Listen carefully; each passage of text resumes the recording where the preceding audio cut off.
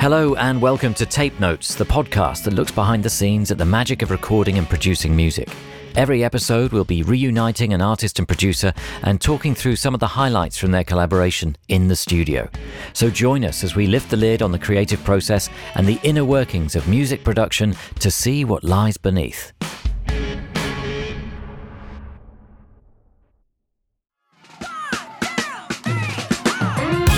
Hello, I'm John Kennedy, and joining me for this episode are Bombay Bicycle Club to talk about how they wrote, recorded and produced the album My Big Day.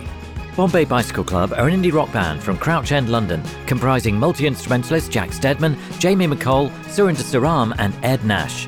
Forming while at school, aged 15, the initial trio of Jack, Jamie and Surin wrote and performed as the Canals. Joined by Ed 1 year later, following various changes, they settled on Bombay Bicycle Club, taking their name from a chain of London curry houses. After winning the opening slot at V Festival in 2006, they caught the attention of producer Jim Abyss, and in February 2007 released their debut EP, The Boy I Used to Be. Under Jim's masterful eye, they set to work on their debut album. A genre-defining record, 2009's I Had the Blues But I Shook Them Loose secured a nomination for that year's Mercury Prize. And in 2019, we sat down with them to discuss its 10-year anniversary, episode 23, if you'd like to give it a listen. Since the success of their debut, the band have toured worldwide and released 5 more albums, including Flaws, which saw them nominated for an Ivor Novello Award, and So Long, See You Tomorrow, which topped the album charts in February 2014. In January 2016, the band announced that they would pursue solo projects, with Ed releasing music under the alias Toothless and Jack recording under the name Mr. Jukes. But in 2020, they triumphantly returned with their 5th studio album, Everything Else Has Gone Wrong. In October 2023, the band released their 6th album, My Big Day. As well as taking on production responsibilities themselves, the powerful and joyful record sees them join forces with musical legends including Damon Albarn, Shaka Khan and Paul Epworth, among others. Today, I'm joined by Jack and Ed at Strongroom Studios, and what better way to start our conversation than by hearing something from the record. This is Meditate. I never stand, I never wait, I never walk, I levitate. They're punching like a heavyweight. I meditate and take it.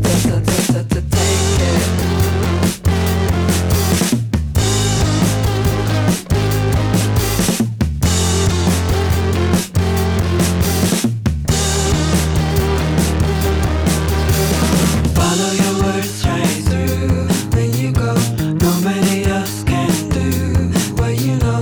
Anything that you lose, you know all of us are counting too.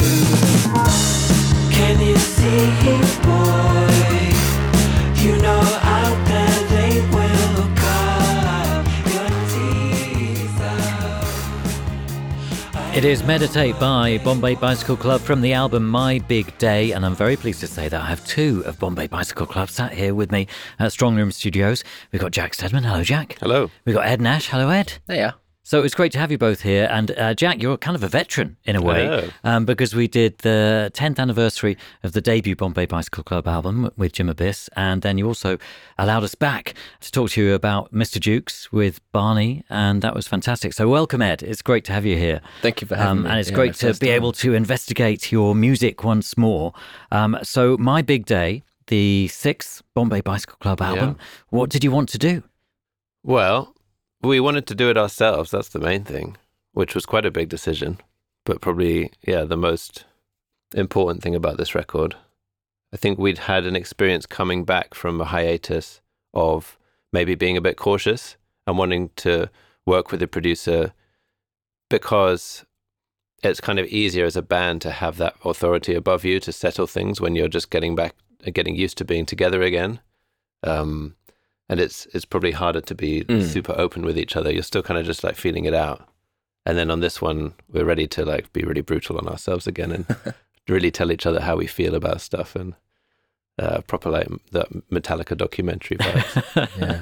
It's interesting now because especially with the 2 of you, you're producers in your own right, you do your own things separately. And so that means that when you come back together, you probably come back with a different perspective on things and also how to interact with each other, because maybe you've got a bit more experience, a bit more knowledge that you can say, hang on a minute, no, I don't think that's necessarily the right approach for this song. I'd say you, Ed, especially coming back from Heartbreak, having worked on your own stuff, there was a sort of a night and day difference between, you maybe being a bit quieter in the studio beforehand and now it's being super involved and co-writing and co-producing stuff. That's what I spent the time away from the band doing. Beforehand I was a member of the band, whereas after that I basically learnt the trade of being a producer, I guess, and connected all the dots and worked out how to do it away from the band and the way I'd done it for so long before, which was very rewarding. I'm glad we had the time away from it, but it kind of, the time away from it does make you realize what you had before, and kind of it certainly made all of us long for it and want to go back and do the band again. Yeah, that's interesting. And so kind of renewed, refreshed, and maybe in a more fit state to bring even more to the table in a way. I think so, yeah. Which is a double-edged sword sometimes. Now everyone, and the other two also know how to record and think about music. So when you're doing it yourself, you can go on for ages and ages. And as I'm sure we'll say, looking at these songs, some of them took a very long time to get to the finished product because it's an endless road. You can keep on trying stuff, and there was no producer to stop us. You're right. There's a fine balance because you can't. The idea of a band with 4 like super capable producers would be, I think, tricky because you're all going to zoom in on the kick drum or zoom in on the EQ, and it's useful to have at least a few members in the room who are a bit sort of not so intellectual about that kind of stuff and are just feeling the music and being a bit more kind of Rick Rubin about it, of just being like lying on the couch and being like, nah, it doesn't feel right, rather than it doesn't technically work. Yeah, very interesting. The first song we're going to look at is My Big Day. So maybe if we have a blast of the master, we can get a sense of what it's all about. You don't need to look so appalled. I take care of it all. It's medicinal. Don't pick up, I just called to say I'm happy as can be. I'm melting away. Don't get mad at me. I'm just sleeping lightly. 'Cause it's my big day. And I'm wasting it away gladly. A little taste of My Big Day, the title track of the new album by Bombay Bicycle Club. So where did it start with this song?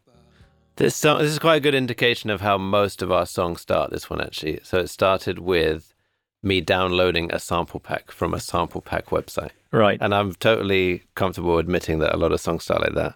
You love a sample, though. I love a sample. That's we discovered that on the Mr. Jukes episode. Yes. How you're kind of crate digging on the internet. Yes, exactly. Quite a lot. But with that style of music and the kind of the record I made with Barney, it's kind of at home there. Whereas I think it is more unusual for a band to work like that. But I'm a very introverted songwriter, and I think sampling, it allows you to almost like collaborate without having to interact with other human beings. So you can have all these other musicians in the room with you, so to speak, and be bouncing off ideas and mixing things up, but you still get to just be by yourself. And this was the sample. And it does sound a bit like whatever that, I don't know what the title is, but Hi, My Name Is by Eminem. Right, yeah. I think it is My Name Is. My Name Is. Yeah.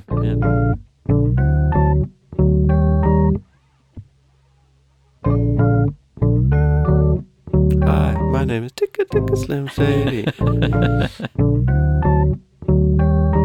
So that was the original sample. That's the sample. That's interesting. And there would have been about 10 or 12 different like compositions on that, and that just got my attention, and from that point everything's happening super fast, and if you see the screen you'll know that it's all just so disorganized, like nothing here makes sense, and it's because I don't have time to label or color things, or it's all just like let's see what happens, and then at the end you sort of look back and think whether it's worth keeping, but in the moment you're not really aware of what you're doing. So rather than go to the drum kit and like mic it up and spend loads of time on the sound, the beat is again just a beat from a sample pack. Like it's just one sound, and that made it onto the record. We loved that. You sound often so try and recreate them, and you spend half a day on it, and you go back to the original sample. You're like, this is amazing. There's something about it and in its spontaneity that you kind of can't recreate. Totally. Yeah.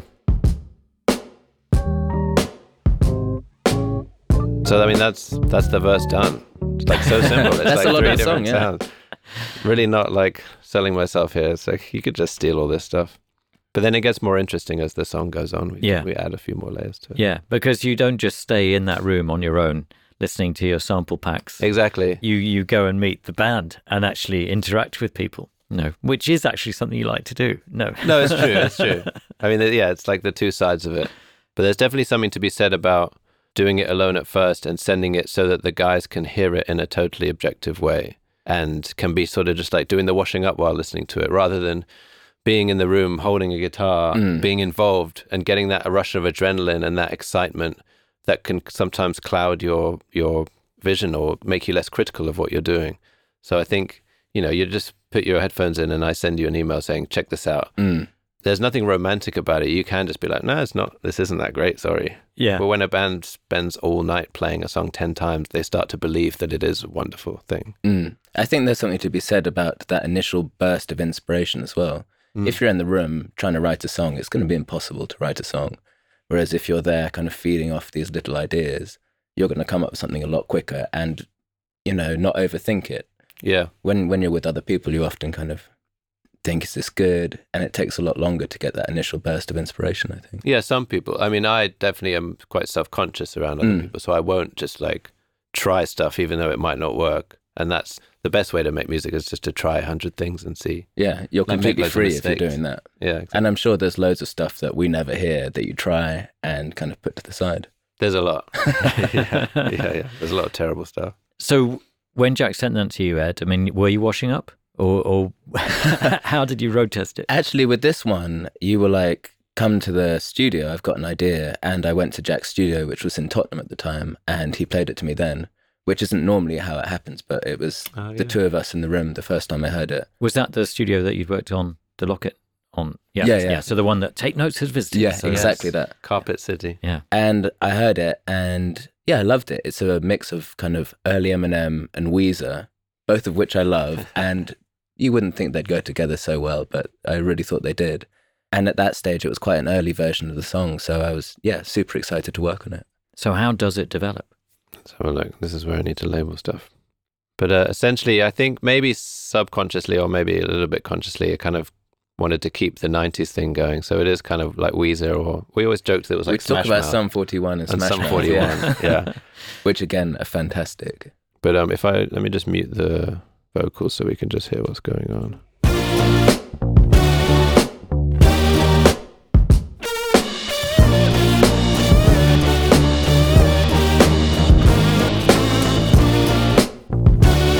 I kind of see that as quite sort of 90s influence guitars anyways. The guitarist. So who would have done that guitar? Would that have been Jamie, or was that? This was all in place when I Right, it was first all in- heard it right, at, at Jack's studio, yeah. The It's also bulk of the demoed. song was kind of there. Right. And with this one, as we said before, with the drums, a lot of it sounded so kind of unique and weird that we ended up keeping quite a lot of it. There's this guitar playing along with the vocal. And a lot of people just think it's the vocal being distorted. But yeah, there's a lot of fuzziness going on. Shall we hear the vocal with it then? Yeah, let's hear them together. Write me down, 'cause I'm not feeling so good, and it's my Just kind of sounds like a distorted vocal now. day. And would you have done that vocal originally with no words, just sounds, or would you have? Did the words pop into your head? This would have been a song where I actually did write the lyrics at the time of writing the demo, which this is probably the only one ever. It's Right. usually me mumbling, and then the day before we were at the fancy recording studio, Jamie's texting me being like, you need to write the lyrics. I'm like, okay, fine. And I think it was kind of just stream of consciousness, but it kind of worked in the end. Yeah. So, I mean, what else do we need to hear? I mean, you're making it sound really easy. The next bit, I think, is when you came in, right? So the bulk of the song was there, but there was a gap in the middle, which was an instrumental section, I think. And Jack was like, I've got here, I don't really know what to do. Like, let's figure something out. So it changed quite dramatically in tone from the verses, which were these kind of 90s hip-hop beats into this quite psychedelic bongo kind of freak out section. And we put a melody on that with the idea of making it quite different, making it a departure from the rest of the song. And I felt it tied it together at the time. And I think that was the last bit to be added, really, in terms of songwriting. Yeah, I think there was a choice. Like, we needed that kind of middle eight section, which typically can sort of go down sometimes and be this, like, you know, intimate, like, drop down. And I think we said, oh, let's try and do the opposite of that. And so the song just kind of goes to a completely different dimension and goes up a level and changes scene completely. I'll just play it. Last day of the summer, nighttime with the windows down, face down in the corner. Must remember to write this down. I'ma push it further. And I'll just start isolating all the There's a lot of bongos we got here. We got like 10 tracks of bongos here. But again, this is me demoing the song, so I'm not playing a single bongo. It's all... That's the break number 1. This is break number 2. What's this? That's just bongos. Just bongos. It's all samples. That's great. And they all just come together to make...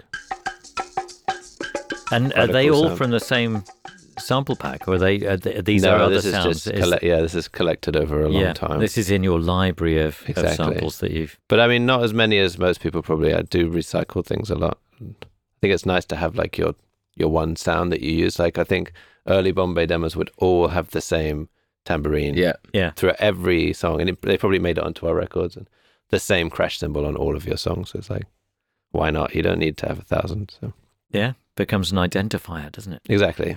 And I think you wrote that. Yeah, that was melody. a melody that came to me as soon as Jack played the song. I was like, oh, and that's what I'm hearing. And I guess that kind of, Jack was stuck at that section of the song, and that's something that kind of moved it forwards, just trying to work quickly. It's the first idea I had, and we just put it down into the song and immediately kept on moving. So Can we hear the melody on its own? Is that possible? Oh, yeah, absolutely. Hold on. Nighttime with the windows down, face down in the corner. Must remember to write this down. I'ma push it further. Don't hate me when it all falls So did you sing that to him, Ed, or did you... I think I played it on the guitar, Right. And then Jack wrote the lyrics and we sang it in shortly afterwards. And it kind of just stuck, it felt right.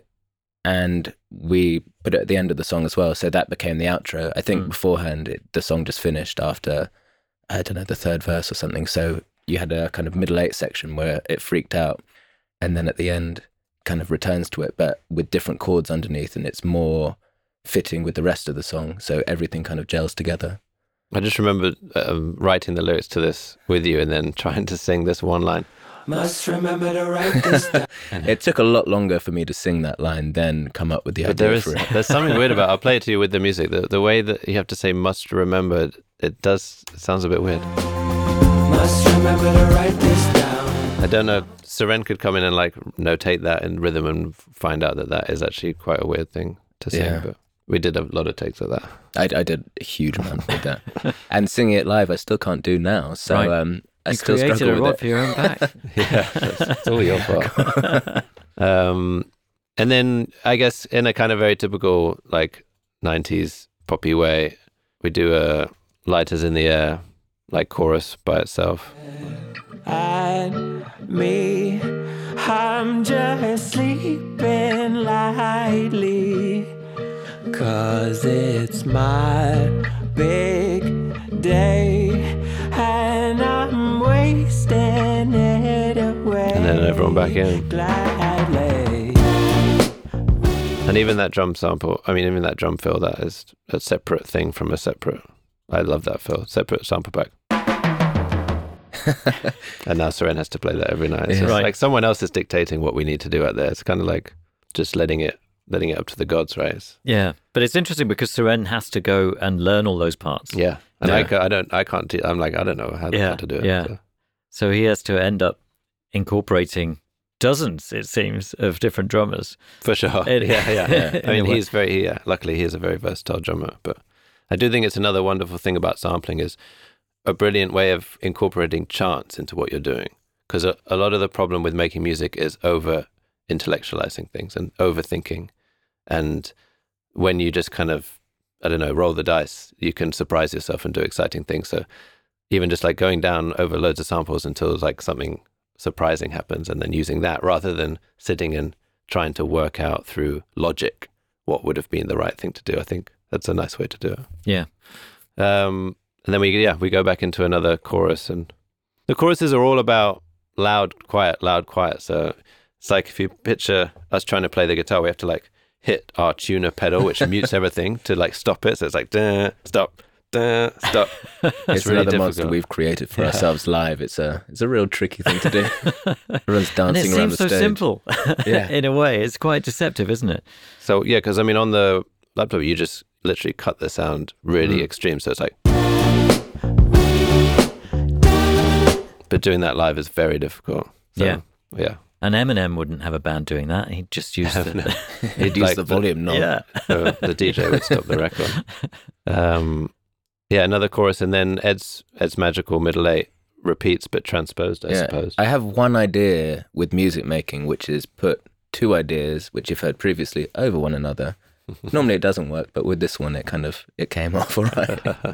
I try and do it on every song we have, and it pays off rarely, but this is it's worth trying, good isn't one. it? Yeah, I mean, old trick. Yeah, it did. It Classic worked really trick. well. So it's the melody from Ed's middle eight, which used to have different chords, over the chords of our original chorus, and kind of throwing the kitchen sink at everything. Last day in the summer, nighttime with the windows down, face down in the corner, must remember to write. And I just want to highlight one of my favorite sounds from the whole record, which is me trying to sound like a sort of keyboard.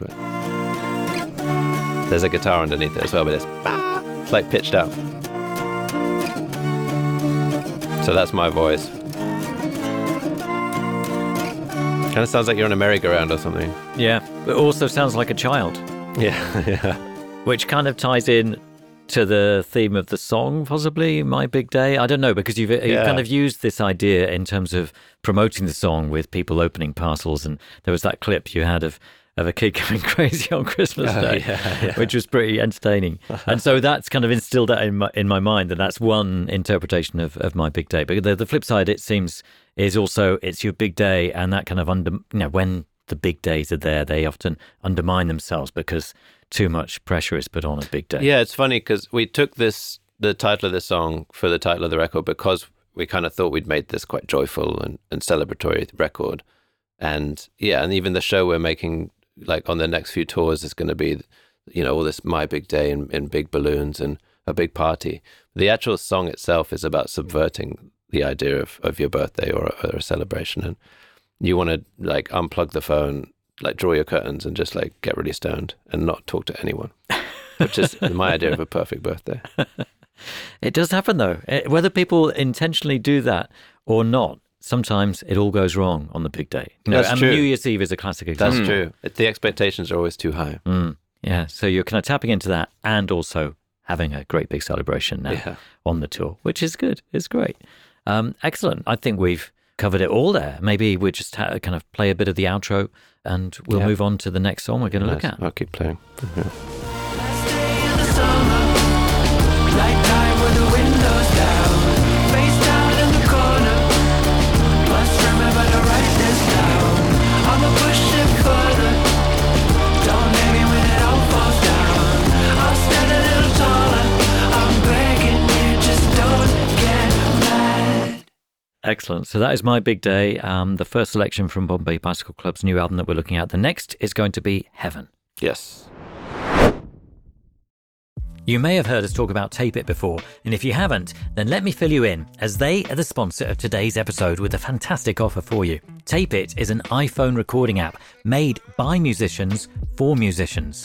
Many of our guests on Tape Notes, music industry friends and listeners rely on voice notes to record their early ideas. People like the Lumineers, Ezra Collective and Fred Again have all shared recordings with us made on voice notes. But what you wouldn't have heard are the long pauses where they're searching for those recordings. We wouldn't want to put you through that. As you can understand, organising and finding the right notes, let alone a specific part, can be a nightmare. Tape It solves all of that voice memo chaos with intuitive labelling features, including automatic instrument detection, markers, and collaborative mixtapes, meaning you can share band practices, organise set lists, and brainstorm ideas with co-writers and band members. Plus, you can record straight from your lock screen and attach text and photo notes to each recording. One of our favourite features within Tape It Pro is that you can record in stereo using 2 microphones along with gentler dynamic compression to give a much more natural sound than any of the usual apps. It's a huge upgrade to the microphone and all-round audio quality. It really helps support the podcast whenever you engage with our sponsors. So if Tape It sounds like an app you'd use, then do us a favour. Pause the episode, head to the link in a recent episode show notes, or visit tape.it/tape notes and give Tape It a go. That's tape.it/tape notes. You can download for free or use the promo code tape notes for 50% off Tape It Pro. Thank you. And now on with the show. Did you do it? Honestly, Tape It is fantastic. All of the Tape Notes team members are complete converts, and excitingly, some of our guests have started to use it as well, so I really would recommend checking it out. The next song we're going to look at from My Big Day is Heaven, featuring Damon Albarn. But before I ask about Damon's appearance, let's hear a blast of the master.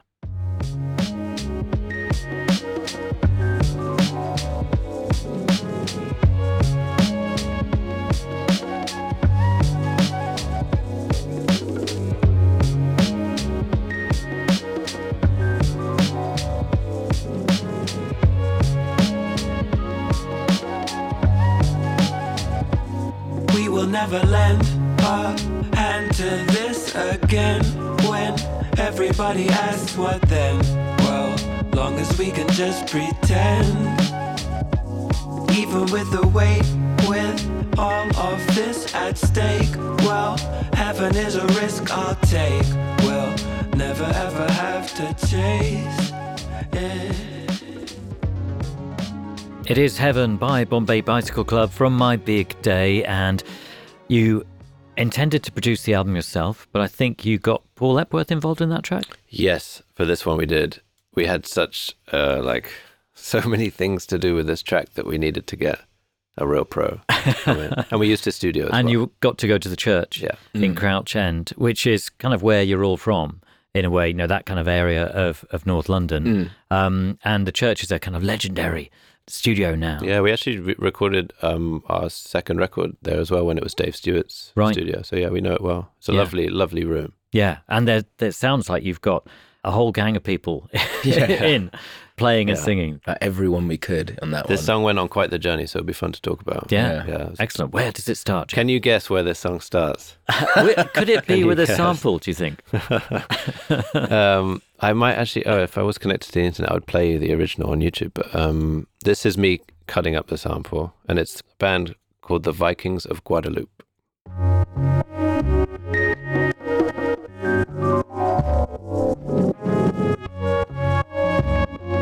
So was this a record that you purchased in a flea market? I wish. This is me browsing YouTube late at night.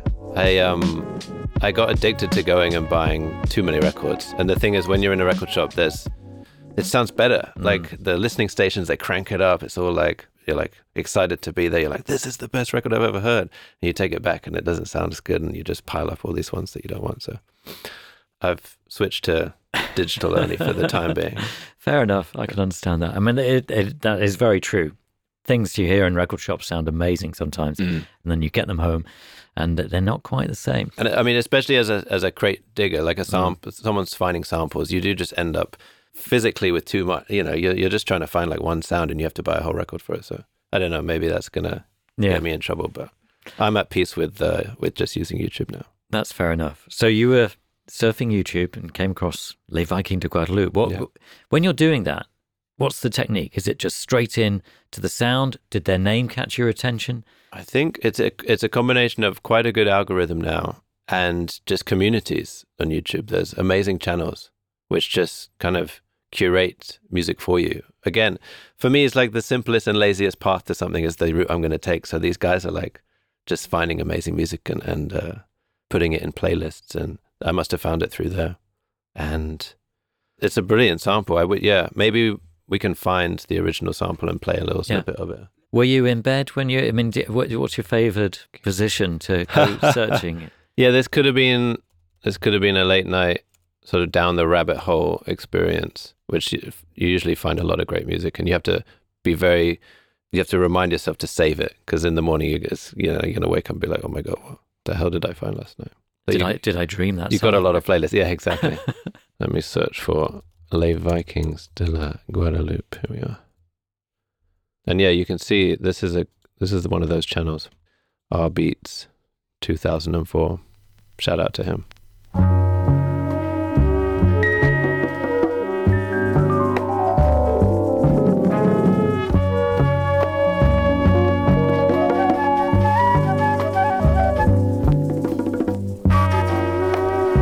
Can you tell the kind of mind state I was in when I was finding this sample?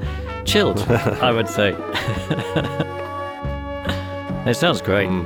But it's interesting when you hear something, how do you decide what you're going to do with it? Well, I imagine that this was a beat written during the Mr. Jukes and Barney Artist days. Right. And a lot of Bombay songs come from that kind of stuff. It's all recycled.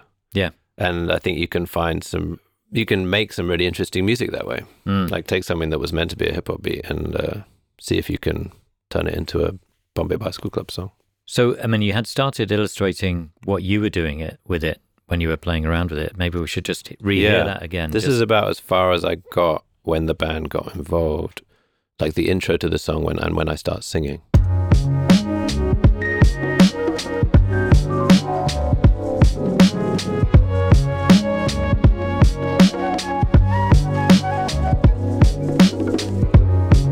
And is that another drum sample, or is it a drum I'm actually machine playing you're it this using? time. Yeah.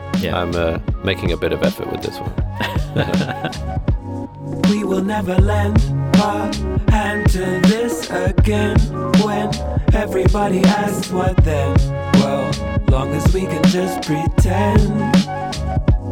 Even with the weight, with all of this at stake, well, heaven is a risk I'll take. We'll never ever have to chase it. That's about it.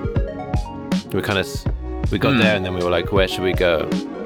And I think it was Jamie that suggested, let's find a way to go to a completely different space, and why don't we reference A Day in the Life by the Beatles, where it has that very dissonant sort of violin, out of tune, screechy transition, and then it drops down to just something quite soft. And then I think you wrote another section, and it went from this straight into the instrumental section, and everyone quite liked it, but it wasn't quite cutting it. We didn't know what it needed at all. And I think it was about that time where Jack went round to Damon's studio to kind of just play him the songs and see what he thought about them. And this was on the list of songs that we kind of liked, but we didn't know what to do with. So we were like, let's see if he's got some ideas. That's interesting. So, I mean, is that because Damon's a friend who you run ideas by quite a lot? No, I haven't ever sort of done that before, but I'd just been working with him quite a lot in Paris on an opera that he'd done. And I guess I felt comfortable enough to say, hey, can you come and give me a hand? And I knew that he'd have some pretty strong ideas about stuff. Yeah. In a good way. Because he's a man with strong ideas about stuff. And he also cannot stop creating. That's the impression I got when we talked to him on another episode of Take Notes fairly recently. Totally. He just, he was talking about how they go on tour. He takes a guy who can help facilitate him, recording after every show. 100%. And it's just non-stop. So he would have been delighted to see you walk through the door with some ideas. Definitely. But I mean, it's a blessing and a curse, because then you work with him and you get something that's like half finished and you're really excited. And to get him to finish it is incredibly difficult, because he's gone off and done a million other things. And you're like, hey, do you remember that morning we spent? He's like, what? Oh, what was that? Okay. So yeah, getting him to write the lyrics to this it took a while, but we're very, very grateful that he took the time to do it. That's great. So tell us about how that evolved then. I mean, did you walk away with something that day? Yeah, so I played him the bit. Let's just rewind a bit, and we can hear not only that, but also the day in the life kind of transition that we were talking about.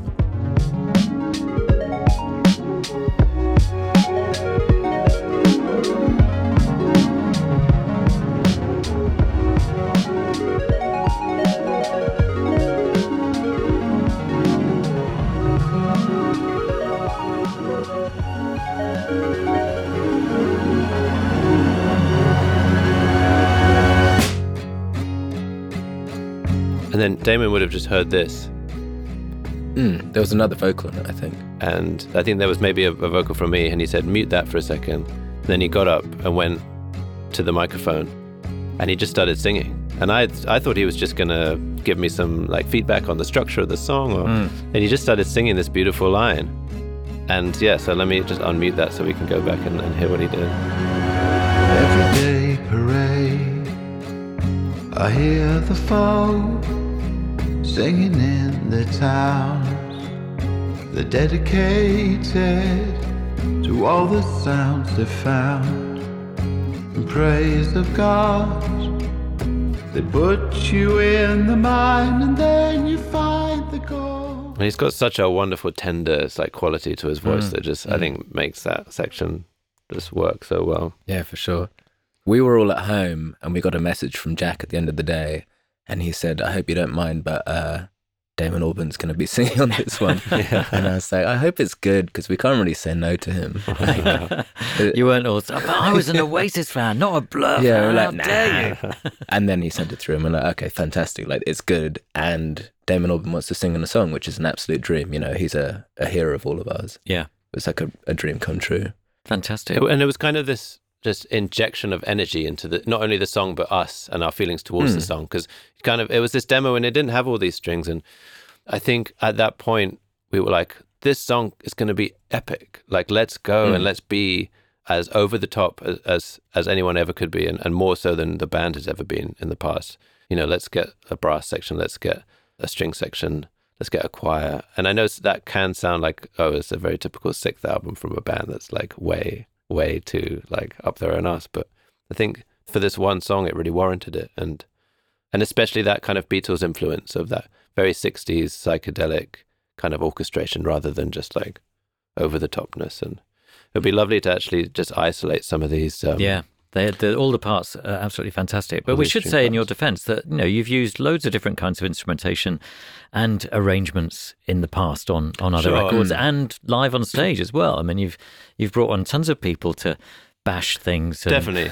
play instruments. There's just something about being in a big studio with a like full orchestra that makes me self-conscious about, you know, I don't know why, I shouldn't be, but it's like, it screams of band midlife crisis to me. Which it shouldn't. I mean, but yeah, let me play some of these sounds. So did you write all these parts beforehand? Did you employ anybody else to get involved? We got a wonderful arranger from Paul Epworth. It's called Sally Herbert, I think her name I was. think so, yeah. Yeah, and she was incredible. But it's sort of, you know, we'd talk on the phone every day, and kind of we'd tell her like the vision of it, and then she'd come back and we'd be like, oh, can we change this one part and do this kind of thing? And let me get to the big section.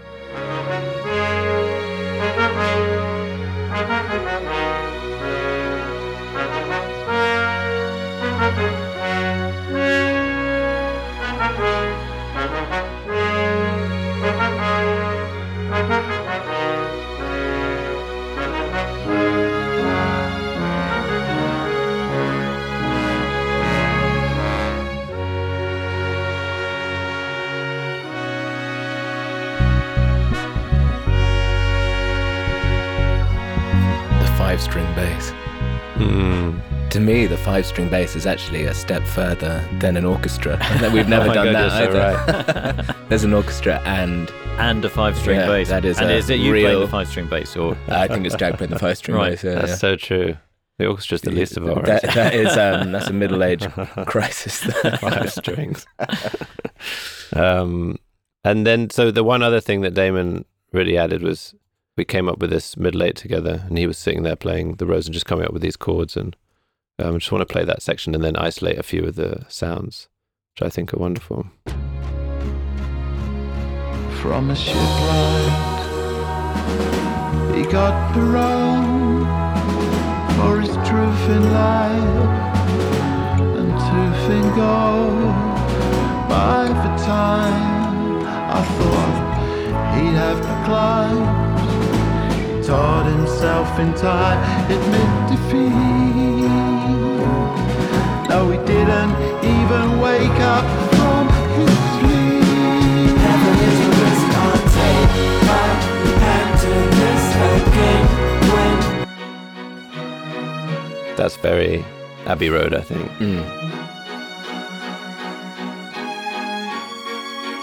Especially that with the quite normal straight drums, Seren's just really holding it down. It's not too ostentatious at all. Yeah. Which is a hard thing to get him to do. He's a very good drummer.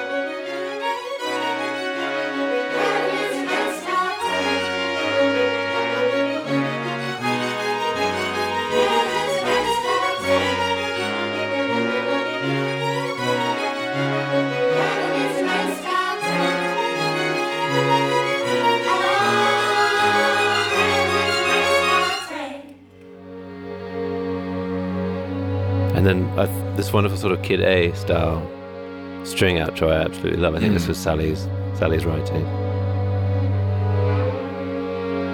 And the sample comes the back. Arrangements on some of the Radiohead stuff.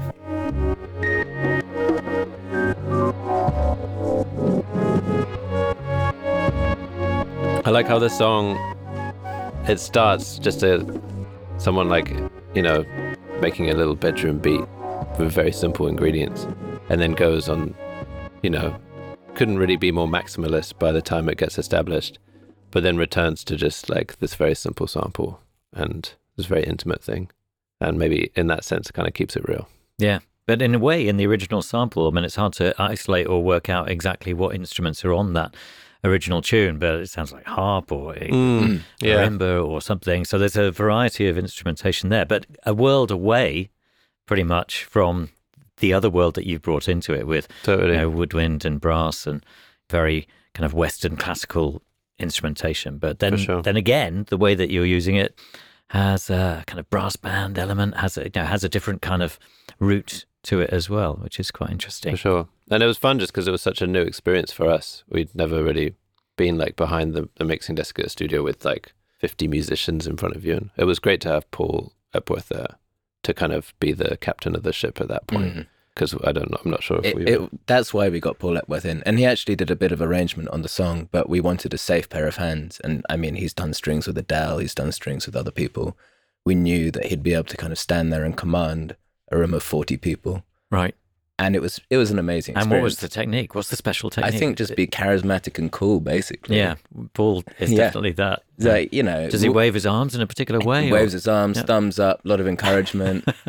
And we're in this church, it sounds beautiful just in the room, all these people playing instruments, everyone standing behind the desk. It was kind of like being in the 70s or something. Yeah. Fantastic. Doesn't he? I mean, if I remember rightly from when we went there, he's kind of got two desks beside each other. So he bought two old Neves and then glued them together somehow. So he's got, I think, the biggest Neve in the world. Yeah, it looks cool. Yeah, and sounds really, really cool too. The one thing I remember sort of being so blown away by with Paul was just how he made such simple changes to the song that had such a huge impact. And I remember him just like sitting us down even before we talked about any of the sounds and thinking about the lyrics, which we maybe don't do as much. Not in the same way. It was like very, very back to basics. He said, okay, this song's called Heaven. What are you trying to get across? And he's like, the best line in this is heaven is a risk I'll take. So like, make that the focus. And we're like, okay, I hadn't really thought of that. I think that's very obvious. That line probably happened once or twice originally. And he was like, that's going to resonate with people. And he really thinks about what people will kind of catch on to. And we took out some extra lines that maybe weren't as good and just kept repeating that. And you look back and you think, wow, it's something quite straightforward, but it's made a huge difference to the song. And is that what all the voices sing as well? Is that the line that they sing? Yeah, at the end of the song. Yeah. So that becomes the big refrain. Exactly. Yeah, that's really interesting, just highlighting that one thing. And in terms of the words, I mean, you said that Damon just stepped up and started singing words. I think I probably have his original demo, which people might be interested to hear, actually. Yeah, that would be great. But then in terms of working out the lyric, did you use what he had initially said, and then you said you had to kind of chase him to get him to finish it? Well, I think he wanted to sing his own lyrics.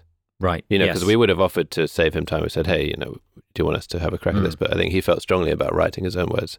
So that was the part that we had to wait quite a while for, because it's hard writing lyrics. I think he ended up driving from Coachella to like another show in Las Vegas or something, and he said while he's in the car he'll just like be like making voice memos and stuff. So Right. He was very really much. is. He was on tour with Gorillaz whilst doing all of this stuff. Yeah. there is Like, not it's- a moment in the Wow. day where he isn't making music, and it is incredible. It really does seem that way, It's doesn't it? incredible. It is amazing. Because I think that last Blur album was also written on that same Really? time. I believe Yeah. Is this it? Every stop to pay, Yeah, this is him just kind of mumbling, and you can hear some of the lyrics that have kind of been inspired. stop to pay. It's raining cold, and every laden boat's down. It's dedicating all the sound I made. It's kind of just mumbling, but It's funny because he is mumbling, but it's all there. Like Yeah. you can hear, the whole song, really. and it's got the emotion. Yeah. yeah, it's the emotion and the tenderness is there. It's raining cold. It's a wonderful example of demoitis because we got so attached to these mumbles Right. that, you know, it's like a losing battle trying to rewrite these lyrics because even though they don't mean anything, you get so attached Yeah. to them, don't you? You start hearing your own words in them. Yeah. That happens with us all the time. Mm. Less so now, but definitely in the past, most of the demos I would send would have mumble lyrics, and you do funnily like get attached to mumbling. Yeah. Well, there's a lot of mileage in mumbling, I think. Yeah, No. it's a good way to write the lyrics. I find. I think you can kind of tell that Damon works the same way because the mumbles they kind of lead you the way to a word that's going to phonetically sound right, and that's halfway to writing a good lyric. It has to. I don't like just writing like you're not going to write a poem and then try and smash it into place into the song like really brutally. It needs to. The syllables and stuff need to rhythmically work and sound good with the music. You're putting the emphasis on the melody and then kind of moving around that. I think. Exactly. I think you can tell when people have written words without music and then tried to place them in. It sometimes, to me, sounds a bit off kilter. Yeah. Very interesting. We will move on from Heaven, even though it is a risk worth taking. And we're going to look at another song. We'll take a quick break. And the next song we're going to look at is Just a Little More Time. The next song we're going to look at from My Big Day by Bombay Bicycle Club is Just a Little More Time. So I guess let's Should we have a little that part. listen? Yeah. Yeah.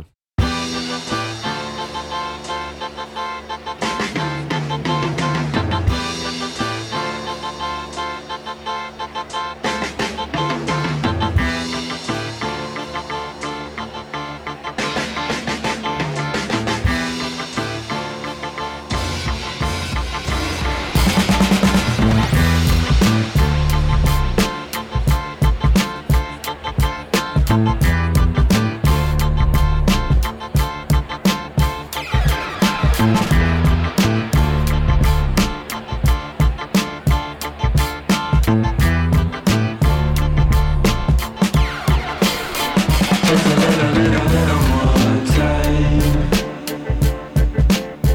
Just a little more time. Just a little more time. Just a little more time. Just a Little More Time by Bombay Bicycle Club, and that's actually the opening track of the album. Yes. And in some ways, when I first heard it, I thought, oh, wow, this seems really interesting because it seems to link in many different things, both the different elements of Bombay over the years and also a nod to Mr. Dukes too. For sure. And it's all in one place. And in a way, the whole album is a bit like that because, say, with the closing track, Onward, that taps into, your love of say, Sonic Youth or something like that, and you rock out a bit, which I think was one of the original impetuses for Bombay Bicycle Club. But obviously there's so many other musics that you're into and so many different genres, and we kind of hear them all colliding together in Just a Little More Time. Well, this is a song that it kind of came about very spontaneously and right at the end. This is the last song to be written. And we had been at the church, like we were talking about earlier, recording the drums and bass and guitars for most of the record.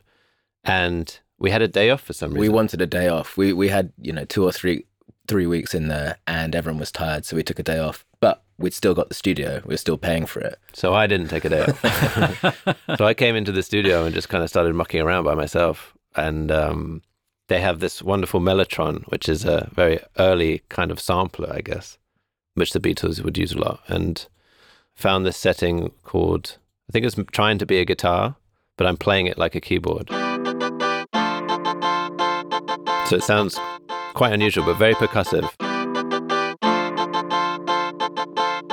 Like when something's so bad that it's good, like that, Yeah. that's clearly a terrible guitar sound, but it creates something else that And, you've never heard before.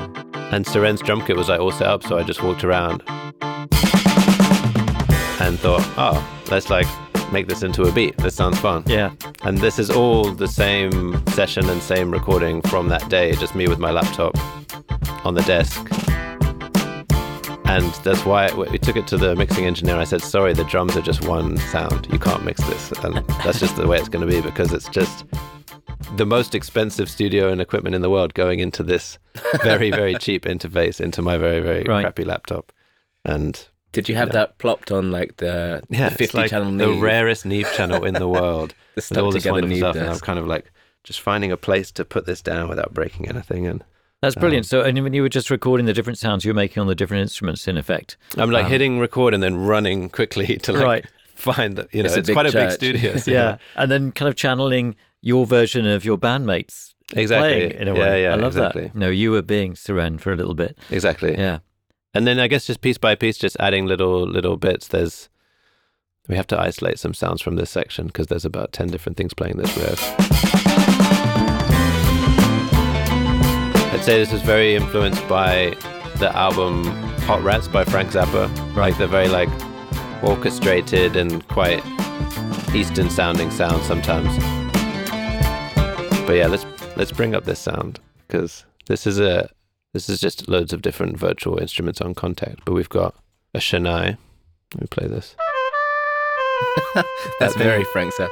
When you isolate them, You're they saying sound that's a absolutely Chennai. hilarious. That is, can you not tell? It's a Chennai. We have a shakuhachi.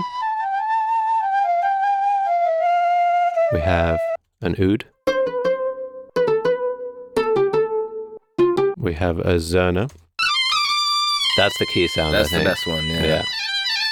I was thinking about learning that for our next tour, but they're quite hard to locate. I couldn't find one. A fiddle. A nyatiti. A duduk. A tulum. So what did you do here? This is just playing one melody, and then you just get to add as many sounds to it as you want. Right. So all of them together. It's this crazy orchestra. And then to try and sort of bring it back to earth, I am playing the guitar as well.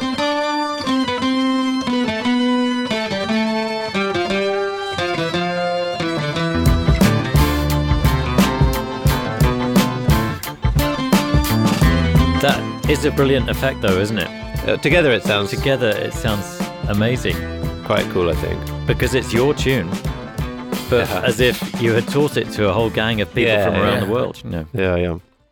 And yeah, I don't know what else to say about this song. We got the same choir that we recorded on Heaven, we brought in for the ending of this song, just to kind of make it sound a bit more epic. We've got our friend Ray Morris singing on it, and she's got such a distinctive voice. All I can hear is her. Yeah. Like amongst Ray. a group of people, you can always pick her out.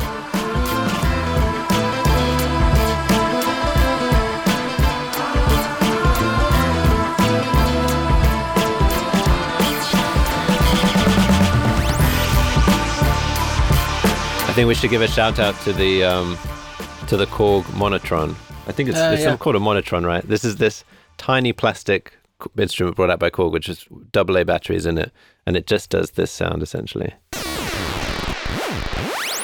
Little dubby things.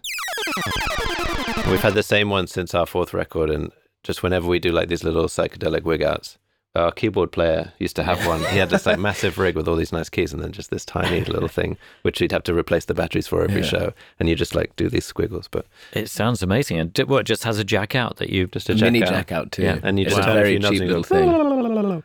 But there's just certain moments in music where you just need to have a little squiggle. And yeah, nothing does squiggles better than this Korg Monotron. And yeah, it felt short and snappy. It felt like it was making a statement, and we thought this would be the perfect opening track. Mm. Yeah. It was sent through to us, and it was the only track there was no kind of fiddling with or discussion about after. Everyone was like, that's great. And then I don't think we had a conversation. It just became the first track on the record. Yeah. Whereas the other ones are kind of so meticulously moved around and planned and kind of thought about. This was the demo, is the first track, and then that was that. Yeah, that's amazing. It's nice, so considering it's a kind of throwaway composition in a way, just kind of in a spontaneous burst of creativity. Yeah, it's a good example. I mean, because either side of that day off would have been so much sitting down and analyzing and thinking about stuff. And this is just a good example of being like, oh, well, I've got nothing to lose today. No one's here. It's a day off. I think that's quite a good mindset to be in sometimes, like forgetting what you're doing and just clearing your mind. And yeah, if there was a way to fake that, it would be incredible. Like, I guess you can call your own day off, but it doesn't work. It has to be someone else saying, yeah, you don't have to do anything today. And then you think, okay, I'm going to though. And then something amazing happens. Fantastic. I love that liberation in full effect. Before we let you go, I need to ask you a few questions. The first one I'll ask you of the questions we ask everybody is about tech or gear, equipment that you're currently enjoying at the moment in terms of this record or something. Maybe you've moved on now. I've got this old Casio keyboard. It must be from the 80s.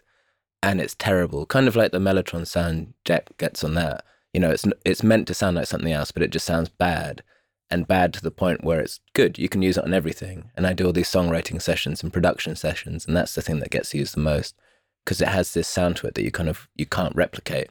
You could spend all the money in the world and you wouldn't get anything that sounds as kind of weird and special as that. Does it have a catalogue number or something? I have no idea. No. It's probably rubbed off at this point. And it's got like harp, and it doesn't sound like a harp, and then strings, and you get this kind of weird, wacky sound that you could never recreate if you had an amazing synth. Yeah, fantastic.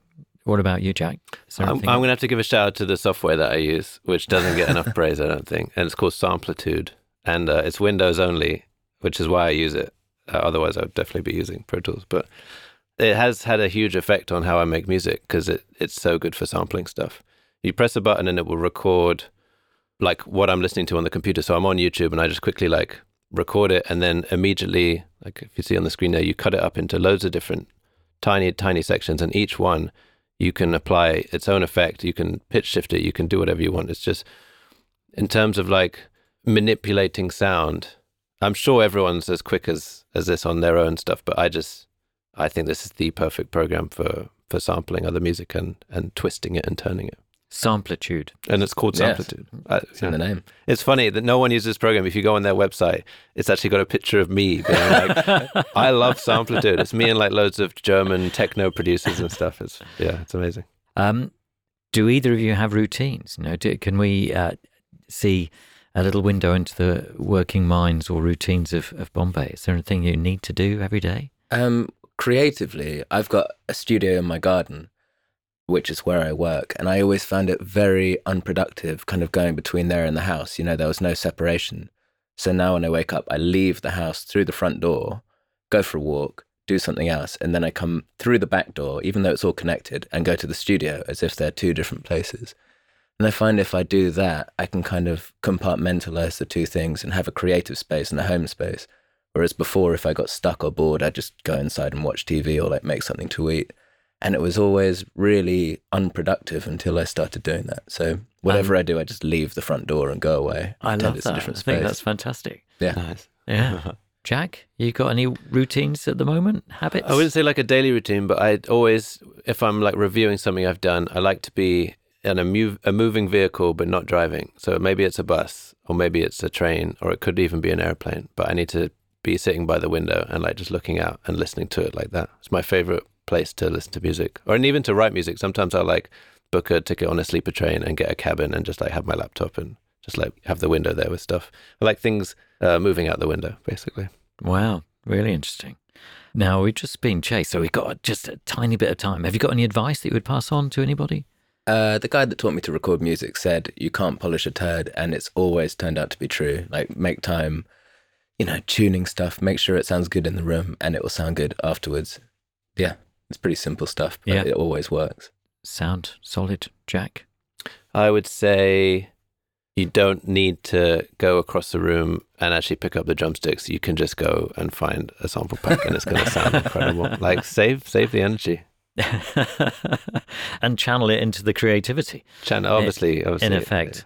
So Ali's got in touch, one of our patrons.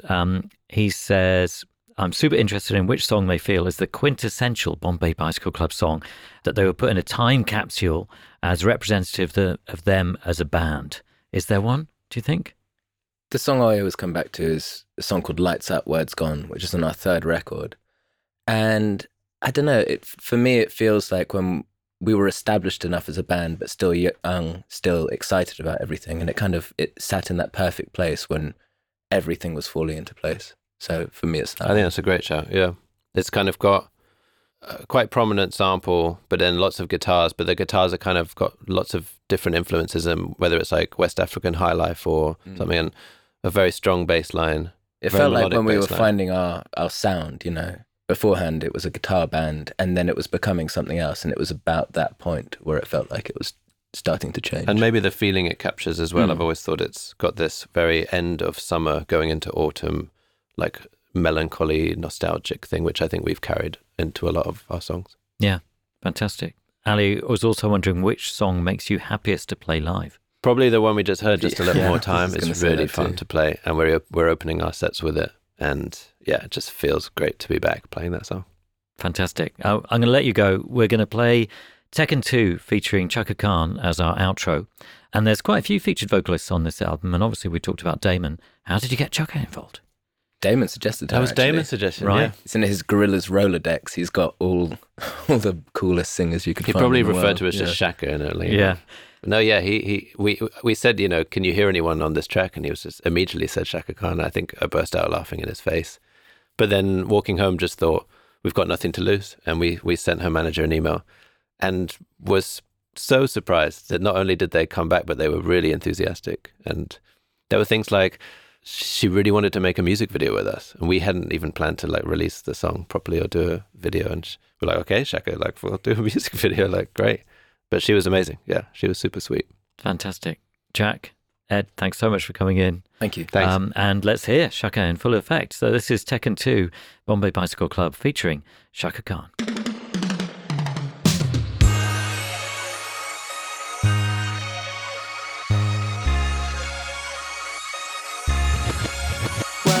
Thank you for listening, and in particular, thanks to all of you who have signed up to support us on Patreon. I'm just one part of the team that brings you Take Notes, and it relies on your support. Access to Patreon includes the full-length videos of new episodes where possible, ad-free episodes, and detailed gear lists, among many other things. If you'd like to join, head to the link on our socials or website. For pictures, highlight clips, and behind-the-scenes content, head to our Instagram or YouTube channel. And on Discord, you can join the growing Take Notes community. Once again, thank you for listening. Until next time, goodbye.